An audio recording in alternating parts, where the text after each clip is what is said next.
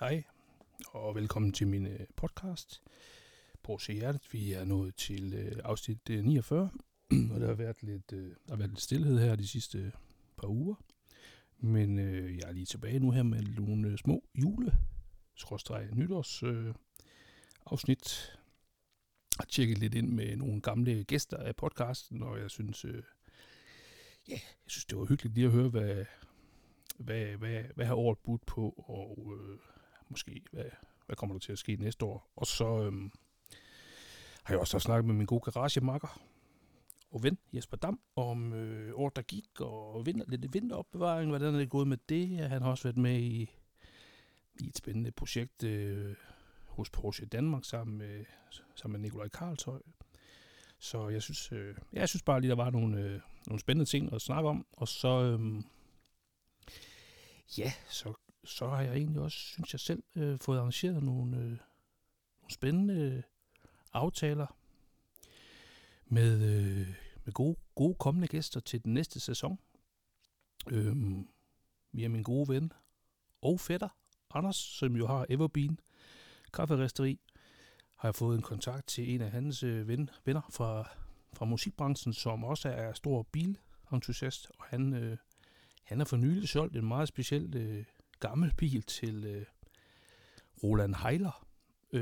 Roland er mangeårig chef for Porsche Design afdelingen, og er stoppet for 1 til 2 år siden. Han har en Instagram-profil, der hedder Boxer Ranch.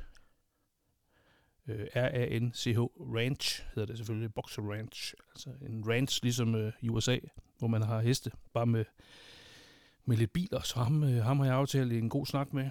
Og Bastian Bus skal også snakke med. Og René Mammen, og skal vi tjekke ind med igen her, forhåbentlig et lille jule-nytårsafsnit. Han har nemlig også fået en ny Porsche, og Christine Hjelved skal også lige tjekke ind med. Rasmus Grønbæk kommer også forbi her inden i det går nok i indeværende sæson eller i indeværende år. Han har også lidt nye ting på beding, som vi lige skal høre lidt om, og så så har jeg også en aftale til den kommende sæson med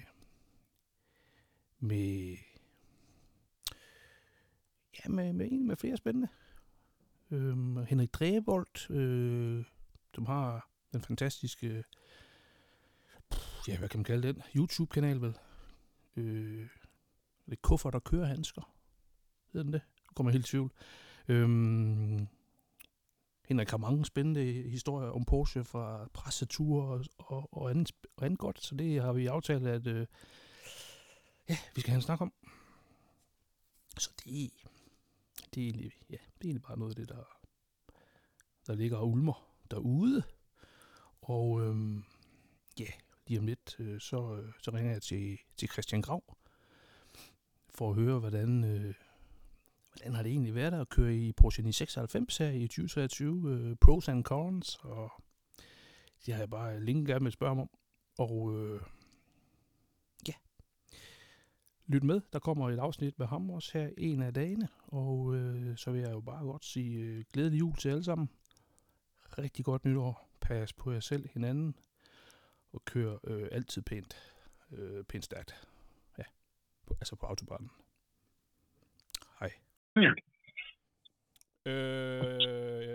Jeg kan godt høre det i lasagne faktisk på den måde, akustikken er i din mund. Ja, jamen altså, jeg har sunket.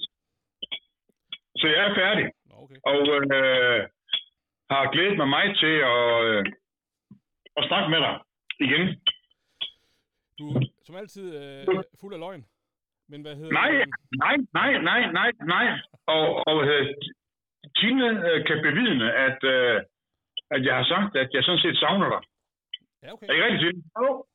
Det har jeg virkelig. Jeg har virkelig savnet dig. Altså, det er helt mærkeligt, fordi men det har jeg virkelig. Jamen, det er jeg ked af. Men hvad siger du? Du er på en stram tidsplan. Er det fordi, der kommer Matador 2030? Ja, vi kan selv streame det, så det gør ikke så meget. Bare det ikke bliver 1,5 time. Det er jeg ikke tid til. Nej, det har jeg heller ikke. Men Men det er jo egentlig også bare fordi, vi skal jo have rundt 2023 af, og du har jo været med nogle gange og jeg optager jo nu i den her podcast, og så synes jeg jo, sidste år der lavede vi sådan en julevinteropbevaringsafsnit, og det kan man jo gå ind og høre igen, hvis man gerne vil høre lidt om, hvordan du startede med at være fuldstændig grotesk pernippen med dine biler, og så til at du jo i dag, kan man ikke godt sige, at du er ved at være fuldstændig ligeglad med din Porsche nu? De får bare lov at stå og... Ja, de står bare og glor og rødner. Jeg går lige ned i kælderen, fordi så kan de andre få lov til at spise færdigt. Ja, jeg gør lige det. Sæt dig ned på Ferrari'en. Nej, den står over i Låsby. Nej, jeg er nede ved... Nej, for fanden, den her, den er jo fuldstændig... Jeg ser jo lige at se på den her 3-2 her, den er jo svin til. Og det er ikke engang løgn. Det er den virkelig. Altså, den er møghamrende beskidt. Men altså, det er jo det gode støv. Det er jo det dejlige støv, den har. Det er jo støv ud fra... støv og mudder ude fra Ry Nørreskov. Ja. Så det er jo noget smukt mudder, kan man sige. Altså, det er vel også, der er vel også ligesom ting fra Nikolaj Karlshøj på bilen. Jamen det er der. Altså hans DNA, det sidder ud over det hele, kan man næsten sige. Hvad hedder det? Og faktisk så skrev Nikolaj, jeg tror det er ved at være 3-4 uger siden, der skrev han egentlig, at det afsnit, der kommer med dig, Porsche Danmark, han laver jo de her fantastiske, han er ude at besøge passionerede folk som dig, og det skulle egentlig komme her i december, det skrev han dengang, men jeg var lige inde og tjekke her for en time siden. Det er ikke rigtig kommet på YouTube endnu. Har han sagt noget til dig om, hvornår nettet eksploderer? Nej, det har han ikke. For det første, jeg må ikke få noget at vide, og hvordan så siger han ingenting, Nikolaj. Han er en mand af, man kan ikke sige få ord, men altså, han er sådan meget hemmelighedsfuld, Nikolaj. Han er meget hemmelig. Ja, det er han. Men han er meget, jeg får ikke noget ud af ham, som ikke kan blive ud med. Men faktisk så spurgte jeg ham, om jeg må jeg kan sige så meget, at... Hvad siger du? Jeg spurgte ham faktisk her for nylig, om jeg måtte nævne det, når jeg nu skulle snakke med dig. Vi havde var det sidste uge, eller hvad fanden var det, hvor vi prøvede at se, om vi lige kunne få snakket sammen. Og han sagde egentlig, jamen det må jeg gerne sige, og du må også gerne sige det, og du ved også godt selv, at det kommer her i december. Så jeg synes, man skal holde øje, uanset hvad, holde øje på Porsche Danmarks YouTube-kanal. Der kommer noget med dig og din kære 3.2. 911 fra 1984 med Pascha interiør. Præcis. Schifferblau metal. Ja, tak. Jo, det gør der. Og det bliver... Jeg glæder mig sindssygt meget, fordi når man arbejder med en som Nikolaj, så er alle... det hele stritter for en. Både for oven og... Ja, også for neden, kan man sige. Fordi han er jo en dejlig mand, og han ved jo rigtig, rigtig, rigtig meget, og han er en spændende fyr at snakke med. Ja. Og så havde han jo en fotograf med, altså usandsynlig professionel fotograf. Ja. Jeg havde jo egentlig sådan, jeg siger ikke for meget, men sådan, jeg havde jo sådan i mit stille sind sådan planlagt lidt. Jeg havde i hvert fald brugt i hvert fald 10 minutter på at finde ud af, hvor jeg kunne holde hende med bilen. Ja. Men altså, det blev skudt fuldstændig i sink, fordi Nikolaj og hans fotograf, de havde minutiøst gået skoven igennem og fundet de helt perfekte lysninger at fotografere ved. Men det så nej, det glæder mig til at se. Det er dejligt at arbejde sammen med sådan nogle folk, der sådan virkelig er fejnsmækker. Ja, men jeg glæder mig fandme også til at se, også bare hvad du får sagt af, relativt fornuftige ting.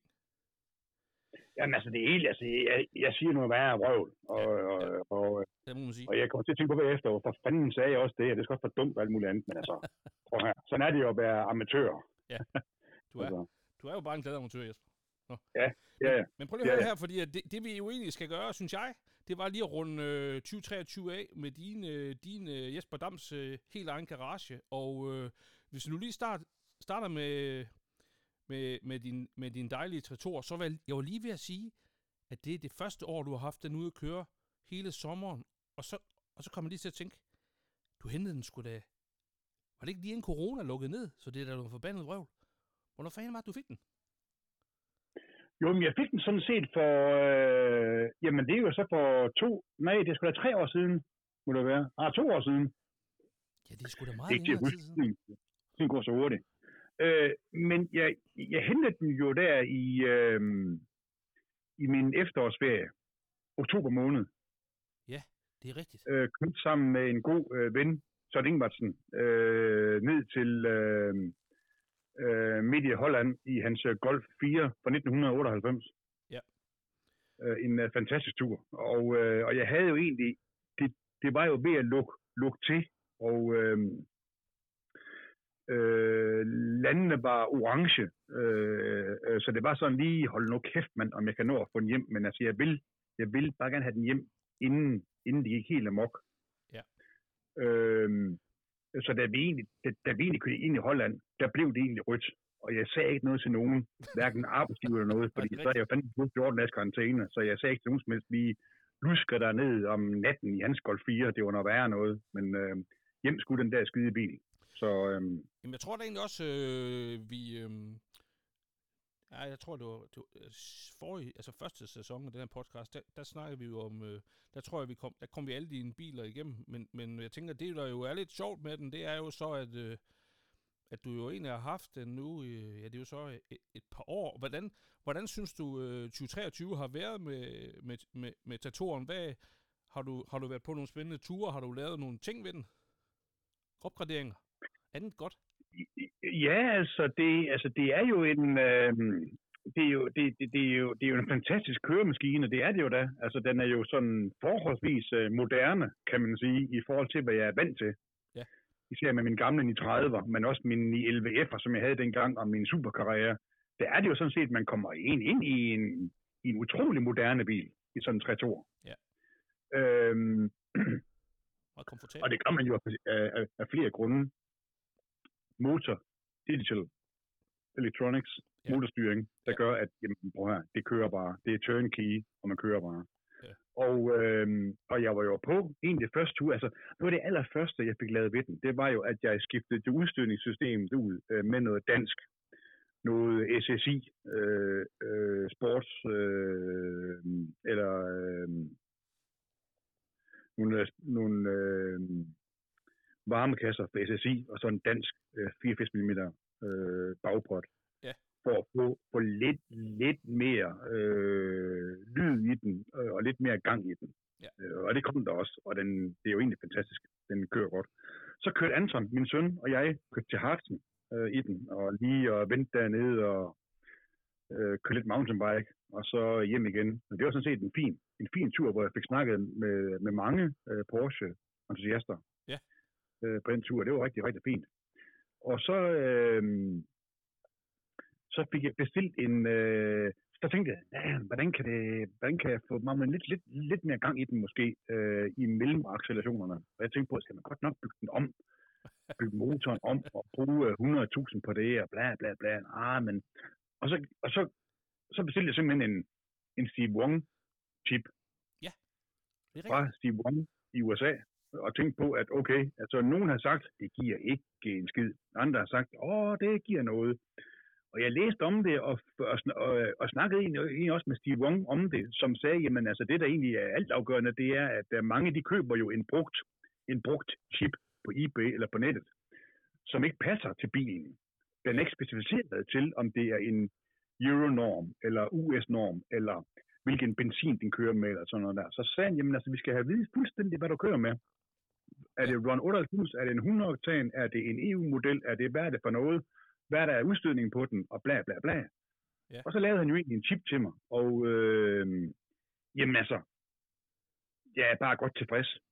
Det er jeg. Altså den har fået noget mere spark mellem gearne. Den er blevet noget mere friskere i det. Ja. Så det har jeg gået og arbejdet noget med. Og men var det egentlig ikke... Var det ikke det der plug and play, er det ikke det? Altså, hvordan er det nu, når du sendte nogle data over til ham, gjorde du ikke det i USA, og så brænder han den her chip, og så sætter du den bare direkte i din bil, eller hvordan var det var? Det var da rimelig hurtigt. Det er mega simpelt og mega hurtigt. Ja. For det er præcis som det der med, at man også på hans hjemmeside kan man indtaste data på bilen, og så bestille den, og så brænder han den simpelthen efter de der data. Ja. Så kommer der en chip, som man simpelthen ser ligesom til en gammel Commodore 64, eller hvad fanden det er. Ja, tak. Med antal ben på, sådan en sort satan med nogle ben på. Ja. Og så tager man jo sin motorstyringsboks, som ligger under sædet, skruer 4 umbraco-bolde af, ja.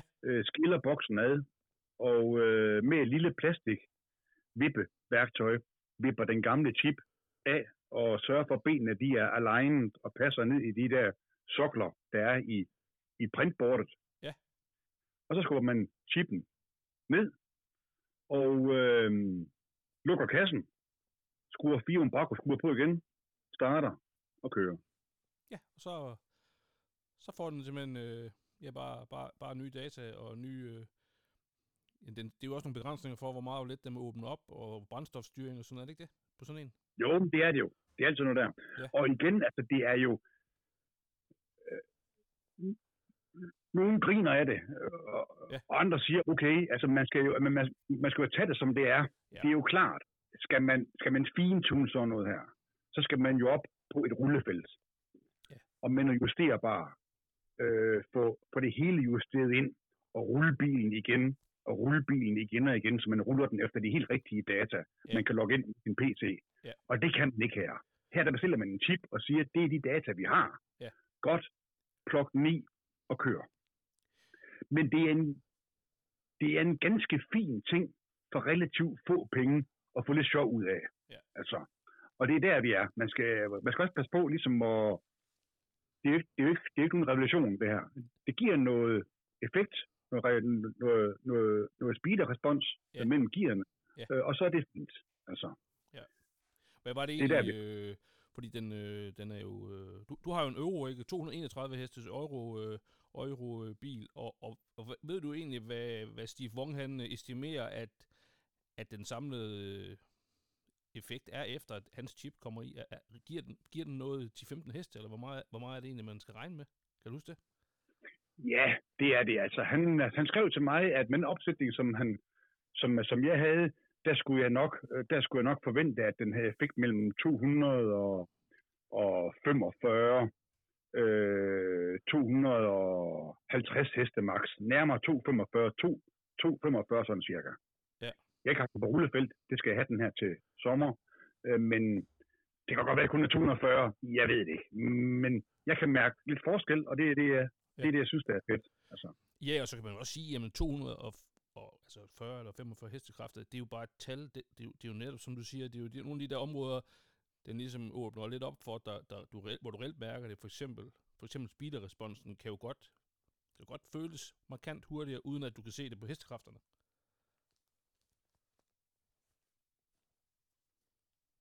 Falder lidt ud nu. Ja, hvad fanden skete det der? Nu kommer du igen. Det var godt. Fint. Nå, jeg var bare ved at sige, at selvom du, lad os bare sige, der er kommet 15 hestekræfter mere, så kan det jo sagtens være speederrespons og sådan nogle ting føles markant, eller ikke markant, jeg ved godt, vi snakker ikke kæmpe revolutioner, men føles noget friskere, uden at HK-tallet egentlig siger særlig meget om mellemaccelerationer og så videre. Ja, jamen præcis. Og det er igen der, vi er, fordi det er jo klart igen, hvis man enten selv eller får nogen til at konventionelt tune ens bil, med andre cylinder og smedjernstempler og ting og sager. Jo.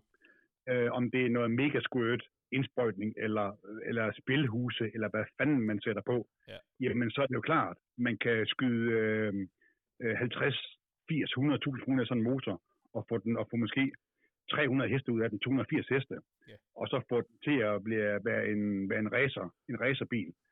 Og det var slet ikke mine forventninger. Nej. Og det er slet ikke der, vi er. Hvis man skal gøre noget sådan lidt nemt, hurtigt og lidt sjovt, uden at spytte mange penge i, så er det ganske sjovt. Det er det. Ja, og det er jo også fedt, det er så plug and play-agtigt. Altså jeg ved godt, det er... Ja, det er det. Altså alle kan jo gøre det. Ja. Alle kan gøre det. Det er noget af det, når har du en umbraco-nøgle, og så en ligekæve skruetrækker, jamen så kan du gøre det. Ja. Og der er for det første, er der jo et hav af YouTube-videoer, også inde på Steve Wong hjemmeside, og på YouTube generelt, af hvad man step by step gør det, så alle kan skifte sådan en chip. Ja. Altså. Men ellers, traktoren er så, den er så egentlig bare kommet lidt ind til vinter. Du har ikke vel ikke, har du gjort noget i dine vinterforberedelser i år på den? nej, det har jeg, og det har jeg ikke. Og det er ikke helt med vilje, men det gik fandme så hurtigt der til efteråret der, og vi kom lige lidt sent i gang med Karlshøj. Så der er ikke så meget tid efterfølgende til, så det er ikke engang løgn, når jeg siger, den står nede i kælderen med mudder på. Fordi jeg har ikke engang fået den vasket, det har jeg sgu egentlig ikke. Men hvad fanden? Det var jo før salten kom, og ting, så jeg regner med, at der sker jo ikke noget ved det. Nej, altså, det er sgu da bare fedt. Det er sgu da bare fedt. Men du har ikke, man kan sige, den har vel egentlig været, du har da brugt den sådan rimelig flittigt. Synes du ikke selv det, eller sidder du egentlig og tænker, hvad fanden fik jeg egentlig brugt den bil nok i år?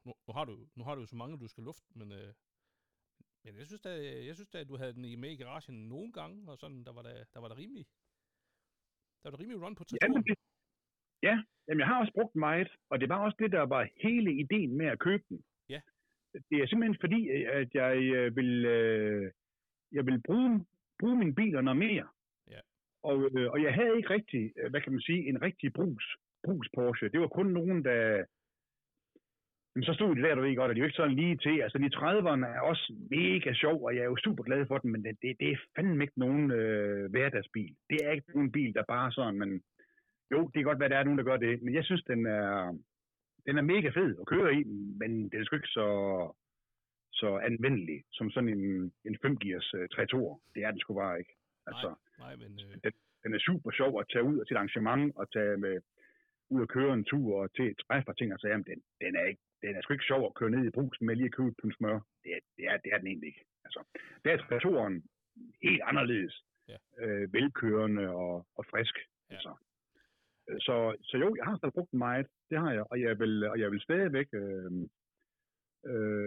bruge den meget. Jeg glæder mig til sommer, hvor den skal ud og køre rigtig, rigtig meget. Ja. Altså, det gør jeg virkelig. Men skulle vi prøve lige at hoppe over til din gamle 30 urturboen fra 76, fordi den har du jo faktisk skruet noget i år. Det er en af dem, nu deler vi jo værksted, hvis der er nogen, der skulle være i tvivl, men den har egentlig været lidt på liften, lidt derhjemme, og så lidt ude i garagen, ude ved os, synes jeg, her i år. Hvad er det for noget, du har haft gang i med den?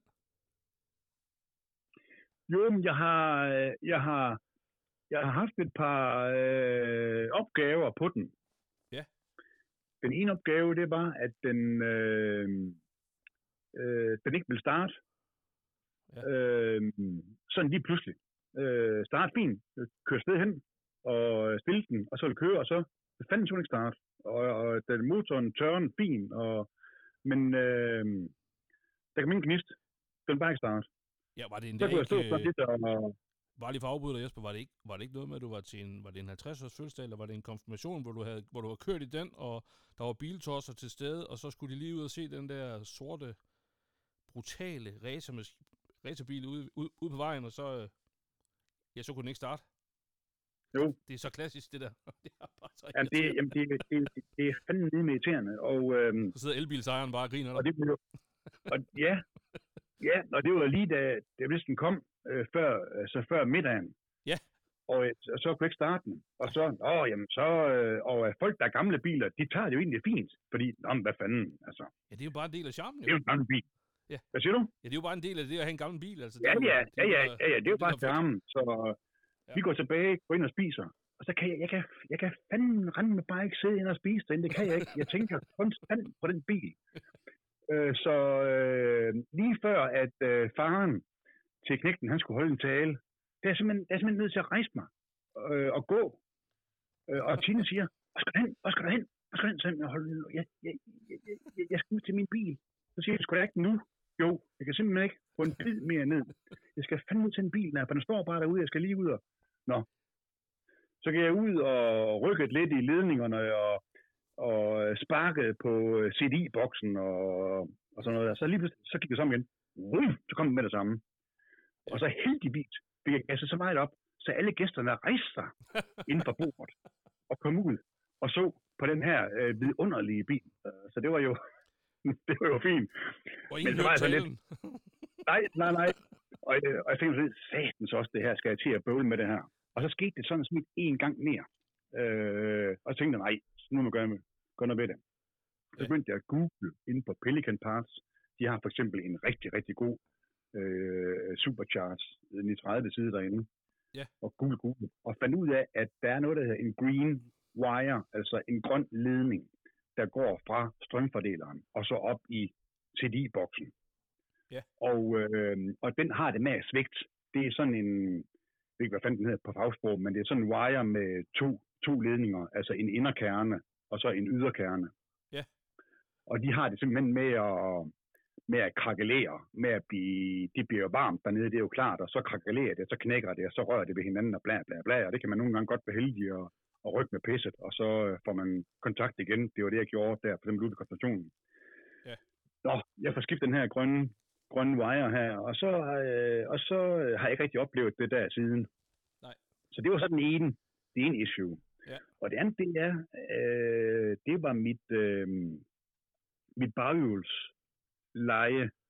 Jeg har før skiftet den ene side, og så en gammel 76'er, eller 1976'er turbo.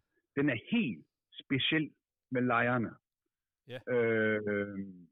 Kun for 76 og 77, og det er, der sidder et yderleje i en skål, og et inderleje i en skål, altså sådan et mellemstykke. Ja. Og jeg havde skiftet det i den ene side, og egentlig skal man tage hele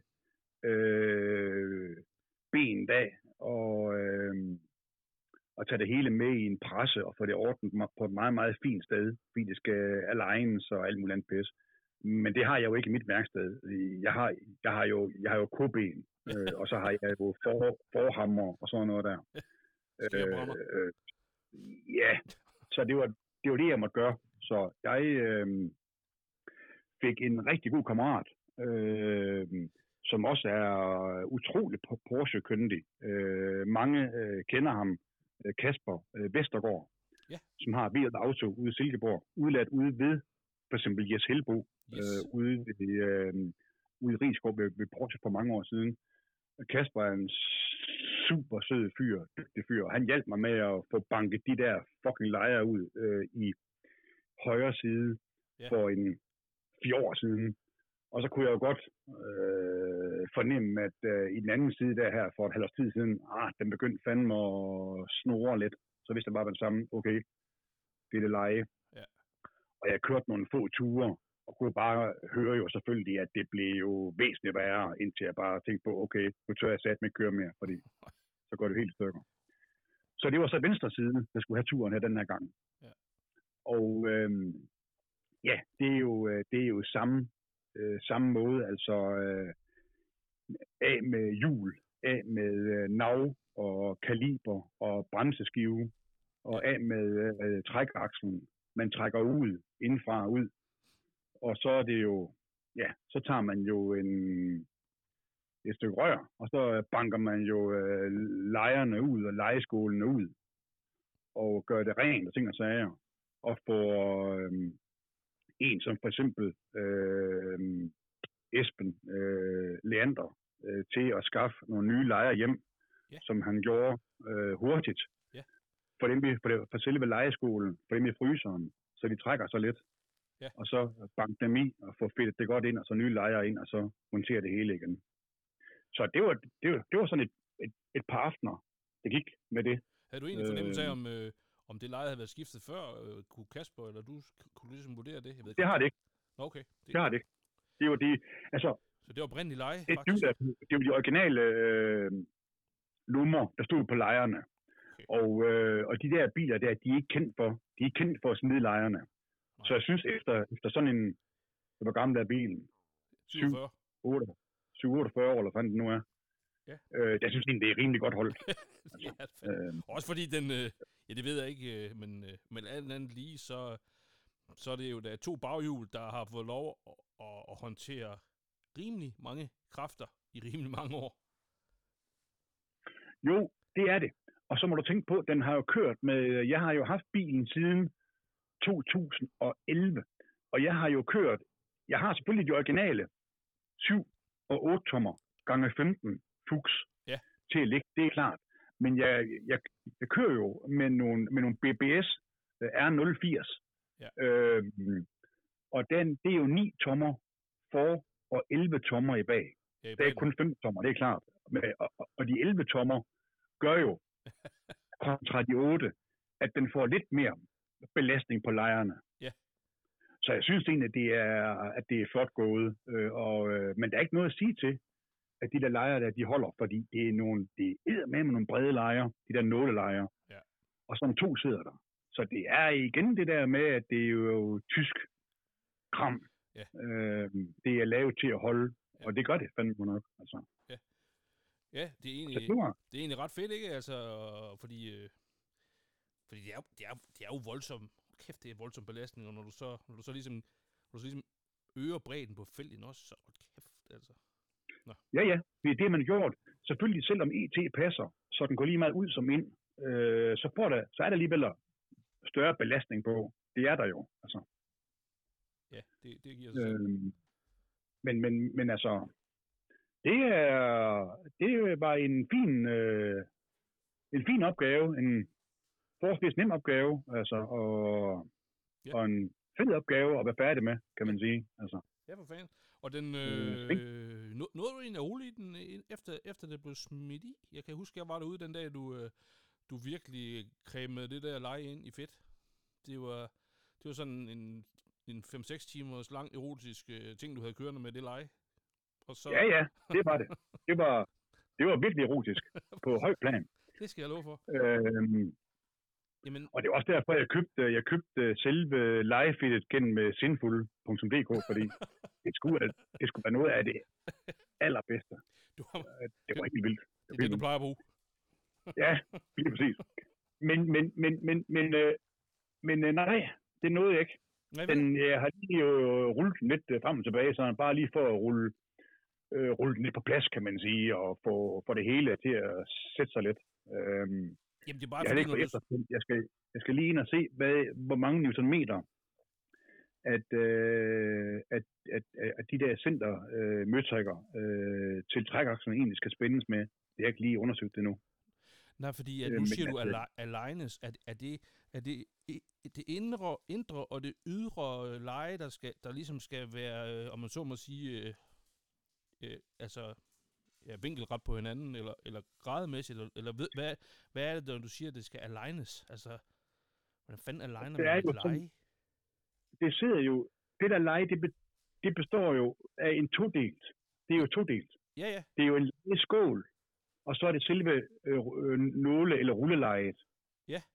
Og skålen, den skal man align, man skal jo sætte den op, så den passer jo fuldstændig ind mod sådan en bagkant, den har. Og normalt, når man har det hele af, så lægger man det op i en presse, og så med noget presseværktøj, som man så aligner op, for at få den presset fuldstændig lige ned. Ja, det er klart. Så den følger hele vejen rundt. Ja. Der har jeg jo været nødt til at gøre det, at jeg med en, du kan godt kalde det en dorn. Altså jeg lavede sådan en forholdsvis stor dorn på 20 mm i diameter, og så måske, hvad var den, 30 cm lang, som jeg så kunne slå skålen ind med lige så stille hele vejen rundt. Yeah. Og selvom skålen har været i fryseren som man også gør jo med krumtapper og ting og sager og krumtapslejer, men når man udskifter et par mostyl og knaller der, så smider man lige dem i fryseren i et par dage eller 3, og så krymper det sig, og så er det meget, meget nemmere at få ind. Yeah. Og selvom jeg har gjort det, så er der er noget modstand. Altså det er ikke bare sådan lige, man siger, hov, smut, så er den inde. Nej. Altså den skal tæskes ind, den skal bankes ind. Ja. Og derfor er det lidt problematisk, og så gør det med sådan en dorn, fordi hvis man slår lidt for lejt på den ene side, så kan det jo give nogle grader ind i selve nede i selve hofteskålen, han havde sagt. Men ja. det skal jo bare passe 100%. Ja, det skal det. Så, men det gik. Det var fint nok. Ja. Det var udmærket. Ja, det er jo spændende, om vi lige, om den bare ruller videre så, når vi kommer ind i april, maj måned, forhåbentlig. Men det var sådan i 30'erne, men så har du jo også den i 14'er. Som du faktisk er ved at sælge lidt. Er vi ikke enige om det? Vi to har jo diskuteret den i 14'er, og jeg har jo meldt mig ud af klubben i løbet af, det er jo ikke mere end et par måneder siden, efter 6,5 år, men i 14, så har jeg jo ligesom solgt min, men du har faktisk også, du har jo også lidt snakket om, at måske skal den veksles til en MX-5'er til Anton. Det drøfter vi ofte. Yeah. Jeg sender ofte gode idéer, og jeg er jo lidt på den samme bane, for jeg vil mega gerne køre noget. Jeg vil gerne køre noget Jyllandsringen, noget track, det og sådan noget, og der synes jeg bare, at en MX-5'er i helt elementær opsætning, måske sænket lidt, er bare et billigt take på en bil, der kan det. Men jeg ved ikke, hvad du ved. Jeg tror også, du er lidt ambivalent med egentlig at sælge biler sådan i udgangspunktet. Er du ikke det? Det er jeg. Altså, jeg er sådan lidt, jeg bliver meget glad for de ting, som jeg sådan har, og sådan går og værner om dem, og vil helst ikke rigtig sælge lidt. Jeg synes, jeg sådan er forholdsvis god til at finde nogle ikke exceptionelle fine ting, for det har jeg ikke råd til. Og så gå all in og finde det ypperste af det ypperste. Det har jeg ikke penge til. Men jeg synes, at jeg sådan er rimelig god til at finde nogle gode, fornuftige biler efter mit budget. Ja. Sørge for, at det er at det er originalt, og spaltemålene er ok, og der ikke er nogen, sådan at det skal være sådan, at tingene de er i orden, og det har jeg også gjort med i 14'eren, som jeg også har været meget, meget glad for, og synes også, at det stadig er en fed bil. Ja. Men nu har jeg så også Anton her, som jo er gået og tunet hans Skoda Jog FS og Jog R, og hvad fanden ved jeg, han render og skruer i de scooter der, og nu skal han jo til at tage kørekort her en gang, og er jo sådan lidt modsat mig i noget japansk bilværk. Han sværger for de der japanere der, og ser nogle japanske tegnefilm og sådan noget ligegyldigt pis. Ja. Og der har han jo selvfølgelig snakket om noget Skyline, hvor jeg siger, at det kan du glemme alt om. Glem alt om sådan en Skyline der. Det får du aldrig penge til. Jo, men må jeg lige afbryde dig? Fordi nu siger du det der, ikke også? Bare lige til orientering. Jeg var jo ude ved Niels Becker her for nogle uger siden og optage et podcast-afsnit, det seneste afsnit, ude sammen med ham. De har det der studie, der ligger lige inde ved siden af... Og der står en derude. Ja, og du har jo faktisk været derude med Anton. For nogle uger siden, ikke? Og hvor du også var inde og genere Niels voldsomt. Ja, heldigvis. Og det er jo Jan Spring, som jo har været mekaniker og alt muligt mand for Niels Becker, siden han var 18 år eller sådan noget. Den bil, den så du godt, den blå. Ja. Hvad tror du, den skal koste? Står den afgift? Nej, det er jo Jan der. Han er uddannet mekaniker nu. Nu hørte jeg lige... Niels har også fortalt lidt om ham den dag der, men jeg hørte også... Han lavede et podcast-afsnit med ham her var det sidste uge eller forrige uge, hvor de ligesom snakker om noget af deres historie sammen. Han er uddannet mekaniker og har selv bygget den bil der. Den er altså seriøst i orden. Den er jo lavet til en blanding af race og drifting. Den er virkelig fed. Virkelig, virkelig fed. Jeg tror, det var sådan noget med 150.000 mere, er det altså ikke? Hvor jeg bare tænker, var det egentlig ikke noget for dig, Anton? Ja, så kommer afgiften oveni, men den behøver måske ikke at blive aktuel, for den skal jo bare ud og køre på noget bane. Jyllandsringen eller et eller andet. Ja. Jo, det er fair nok. Men altså til Anton, han er jo nødt til at få en brugsbil. Altså. Jo, men der er du så mange andre. Men altså, ja.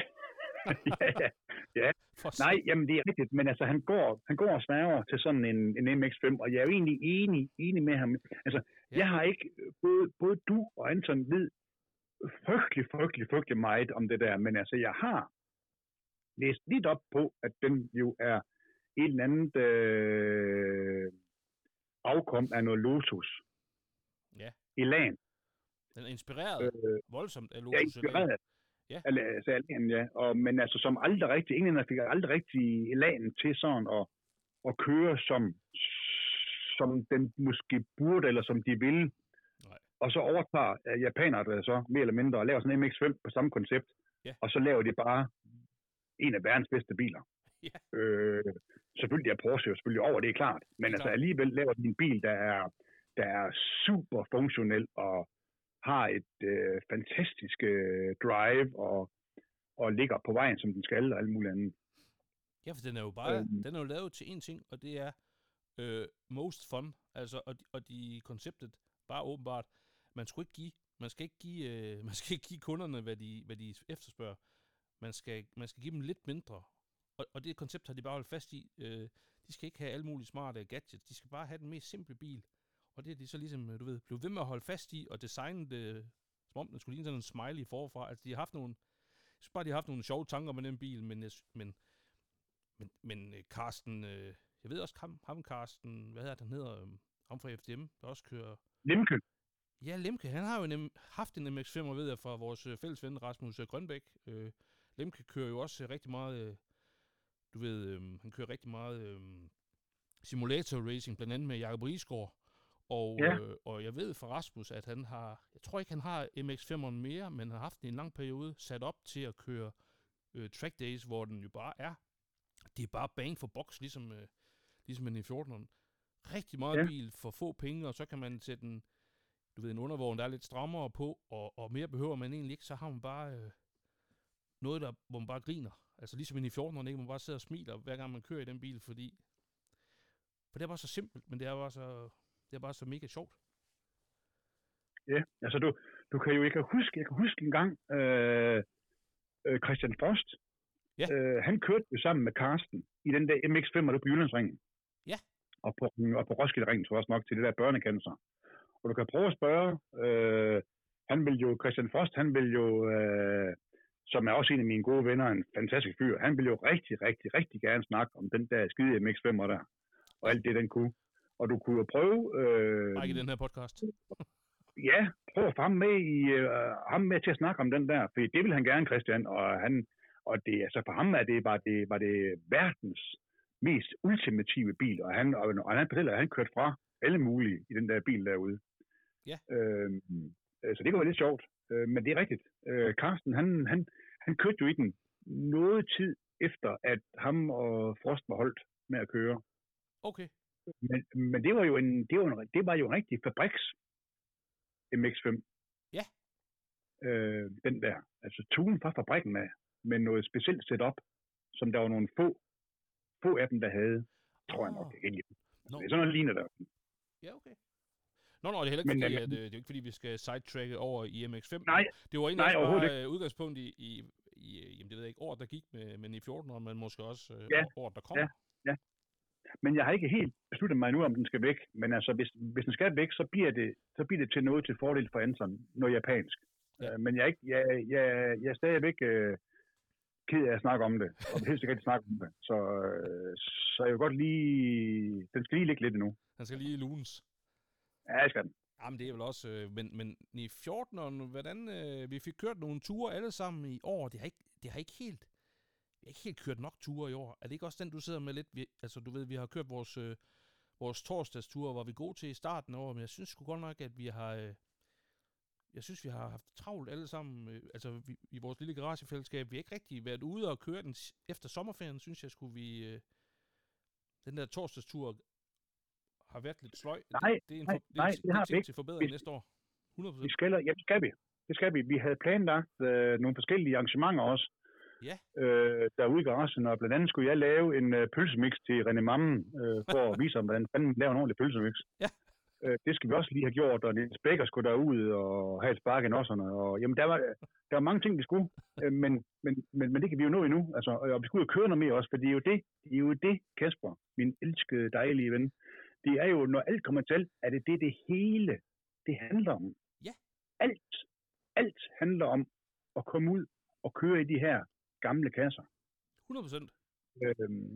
Og det gør vi alt for lidt, fordi der er for mange mennesker, der bare køber dem og stiller dem ind under meget, meget fine, hvide laner.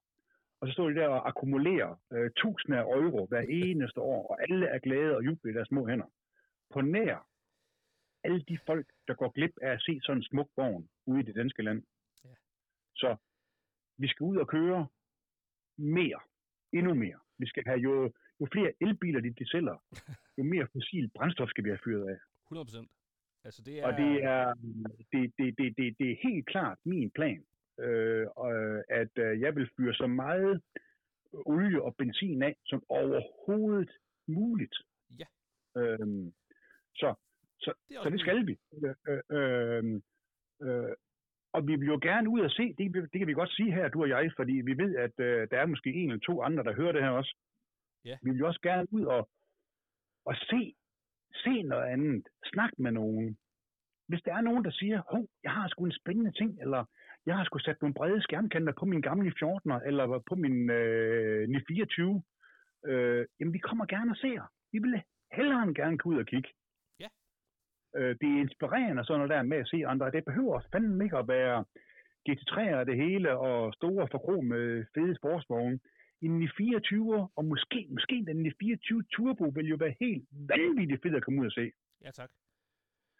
Så det er vi altid klar til, når det er sommer, og køre en tur, og komme ud og kigge, og snakke med nogle folk. Det vil vi gerne. Ja, jeg har faktisk, det har jeg glemt at fortælle dig, men jeg har lidt et håb om, at vi kunne komme afsted til det, der hedder Petrosurf. De har ikke begyndt at annoncere endnu, men det er jo den der lille luftkølede festival nede på Sylt, eller Sild. Den der lille ø, der ligger ude vestpå, der kan man komme ud. Det er noget med, men enten sejler man over, eller også så kører man over. Der er vist 2 muligheder, og vores fælles ven Rasmus der har været der, og mine svigerforældre har lige været der for nogle måneder siden. Der har den der Petrosurf festival i maj eller juni eller sådan noget. Den gad jeg fandme godt ned på. Så jeg tænker bare, hvis der er nogen, der har været der, eller har gode fif, så må de godt lige række ud. Men det var en af dem, jeg håbede, vi måske kunne lokke nogen med på ude fra garagen. Ja, det kunne være super hyggeligt. Inklusive dig. Super fedt. Ja, men har du nogen planer om nye biler i år, der kommer, eller... Nej, det har du vel ikke, har du det? Ingen... I år? Så skal vi fandme godt være hurtigt ude. Der skriver vi i dag den 20. 19. Altså, eller sådan der. Året der kommer. Det er ikke sådan, du... Der kommer. Nej, altså jo, det har jeg. Men det er heller ikke rigtig noget, jeg synes, der hører den her fine podcast til. Altså, nej, hvis det er din hverdagsbil, så er det lige. Ja, nej. Det er ikke fordi, det er sjovt. Nej, det er det heller ikke. Nå. Jeg har den her Datsun, den her 240 sæt. Ja, det er rigtigt. Som også jeg synes, at... den kan vi godt snakke om. Den er vigtig. Jamen, det er fandme også en fed bil. Ja. Det er det. Det er jo en, jeg var så heldig, at Christian Hope, han solgte mig for noget tid siden. Som mangler og skal samles. Motoren er lavet på den med nogle 45 mm Mikuni-karburatorer. Ja. Sådan 6 stykker af dem. Og det er i en 280 motor, altså en 2-motors motor, som er en god, fin opgradering til en 240, som alle gør, eller mange gør. Ja. Og så er den jo, der er noget coilover undervogn på den, og sæderne er nypolstret læder og alt muligt. Jeg skal bare, hele lort skal bare samles. Jeg skal have tid til det. Jeg har en kammerat, der hjælper mig lidt med det. Ja. Men uden at snakke ret meget mere om den, så er det er nok der, jeg vil bruge lidt tid også. Ja. Ja, for den... du er i gang med nogle planer med den?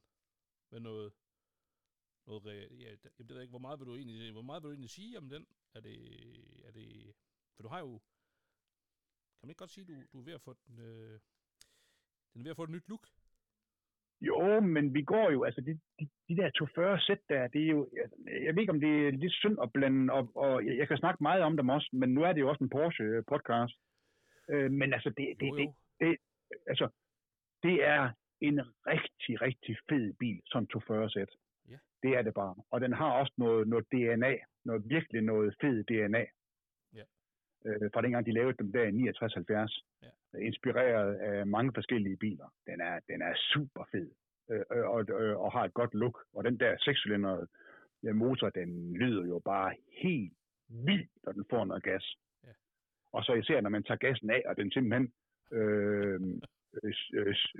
suger luften ind i de der store trakter der. Det lyder jo pissegodt. Og der er jo lavet, de har jo også kørt rally og racerløb rundt om i verden, det der. Og der er nogle ret fede bemalinger af de der 240-sætter tilbage i 70'erne. Ja.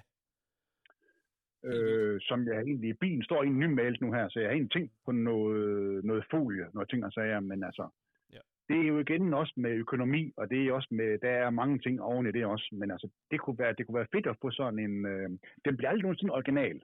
Der er lavet, der er nogle flere fenders på, der er noget skærmfrøer, der kommer noget spoiler på, der er lidt noget sjov på, den bliver ikke sådan fuldstændig vanvittigt gejlet, men den bliver sådan lige, så den har sådan et touch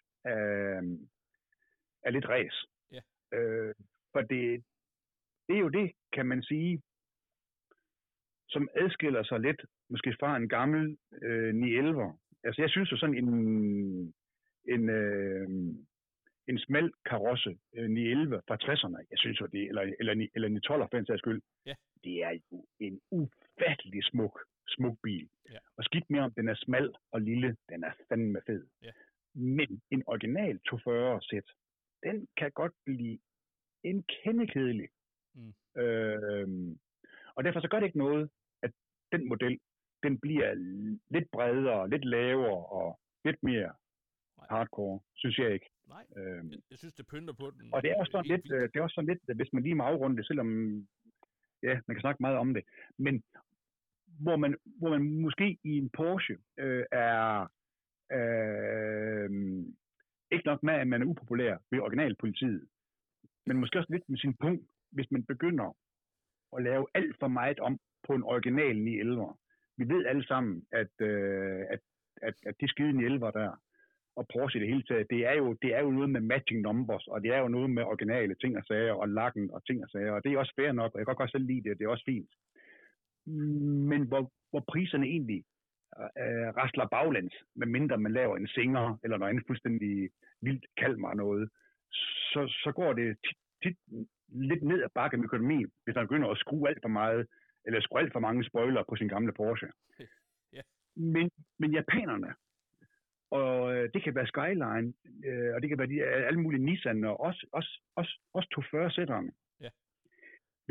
Hvis de bliver lavet med det rigtige materiale, de rigtige reservedele og JDM ting og sager, og man går lidt op i det, så beholder den egentlig sin værdi. Der er ikke så mange penge til forskel fra en helt original stok 240-sæt til en, der er bygget af de rigtige stumper. Det er måske 100.000 eller mindre end det. Ja. Og derfor er det lidt sjovt, fordi man selv kan sætte præg på en 240-sæt eller en 260-sæt uden at blive flået økonomisk. Ja. Og det synes jeg også, der er sket. Ja. Altså, for mig.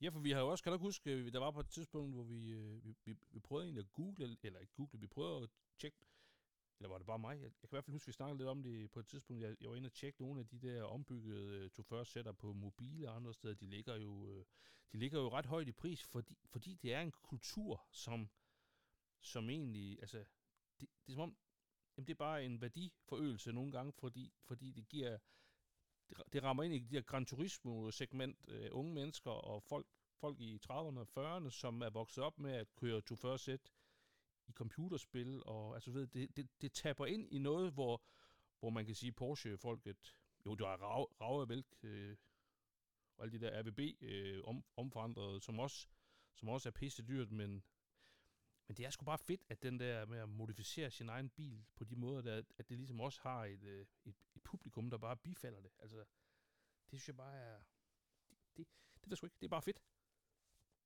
Jamen, det er fedt. Det er fedt, og man kan jo se, ligesom de der, altså, 240 i dag, eller japanere, det kan også godt være en AE82 eller en A86 Toyota. Man kan jo se, det er jo næsten Porsche, som for 10 år siden, hvor det begynder at sådan virkelig rykker og stiger sådan egentlig ret kraftigt.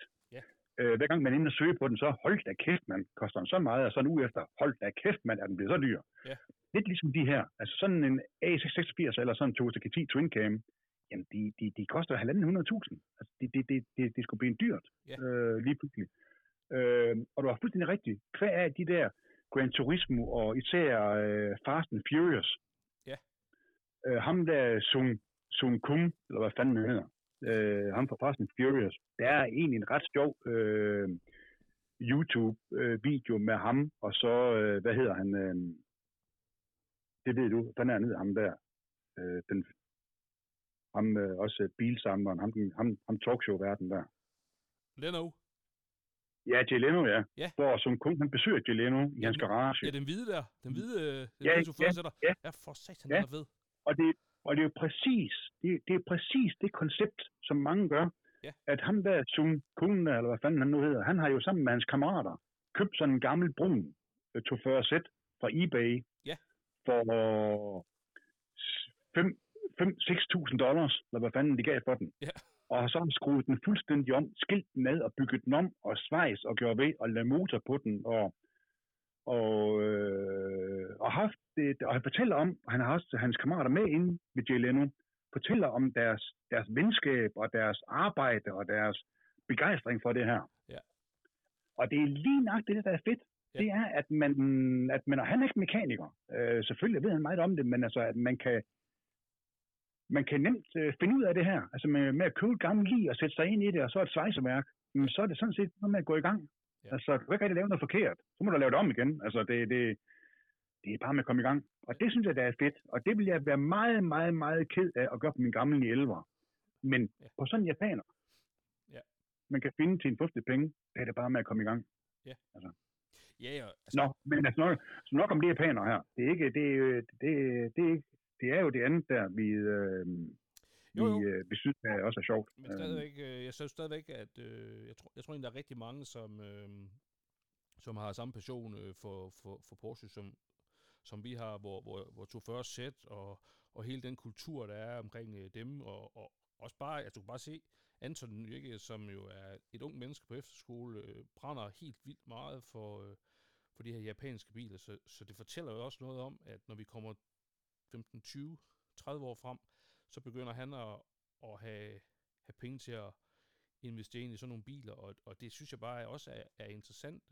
Hvad er det, de unge mennesker i dag har hængende på deres væg, og hvad er det, fremtiden måske sådan kommer til at fortælle, at hvad er det, de kommer til at gå efter, når de begynder at have råd til enten lejlighed, du ved, og mad, jamen også at købe lidt sjove biler, så jeg tænker egentlig bare, det er egentlig stadigvæk interessant, uanset om man lige er låst i Porsche, eller man egentlig også, jeg tænker, de fleste har jo andre interesser også i biler. Så, og det er også derfor sådan arbejder, som du gør, med at lave de her podcasts, og vores engagement i garagen derude, og vi trækker drengene med ind i det, og der kommer unge mennesker til at se os, som er velkommen ude ved os, og sådan noget.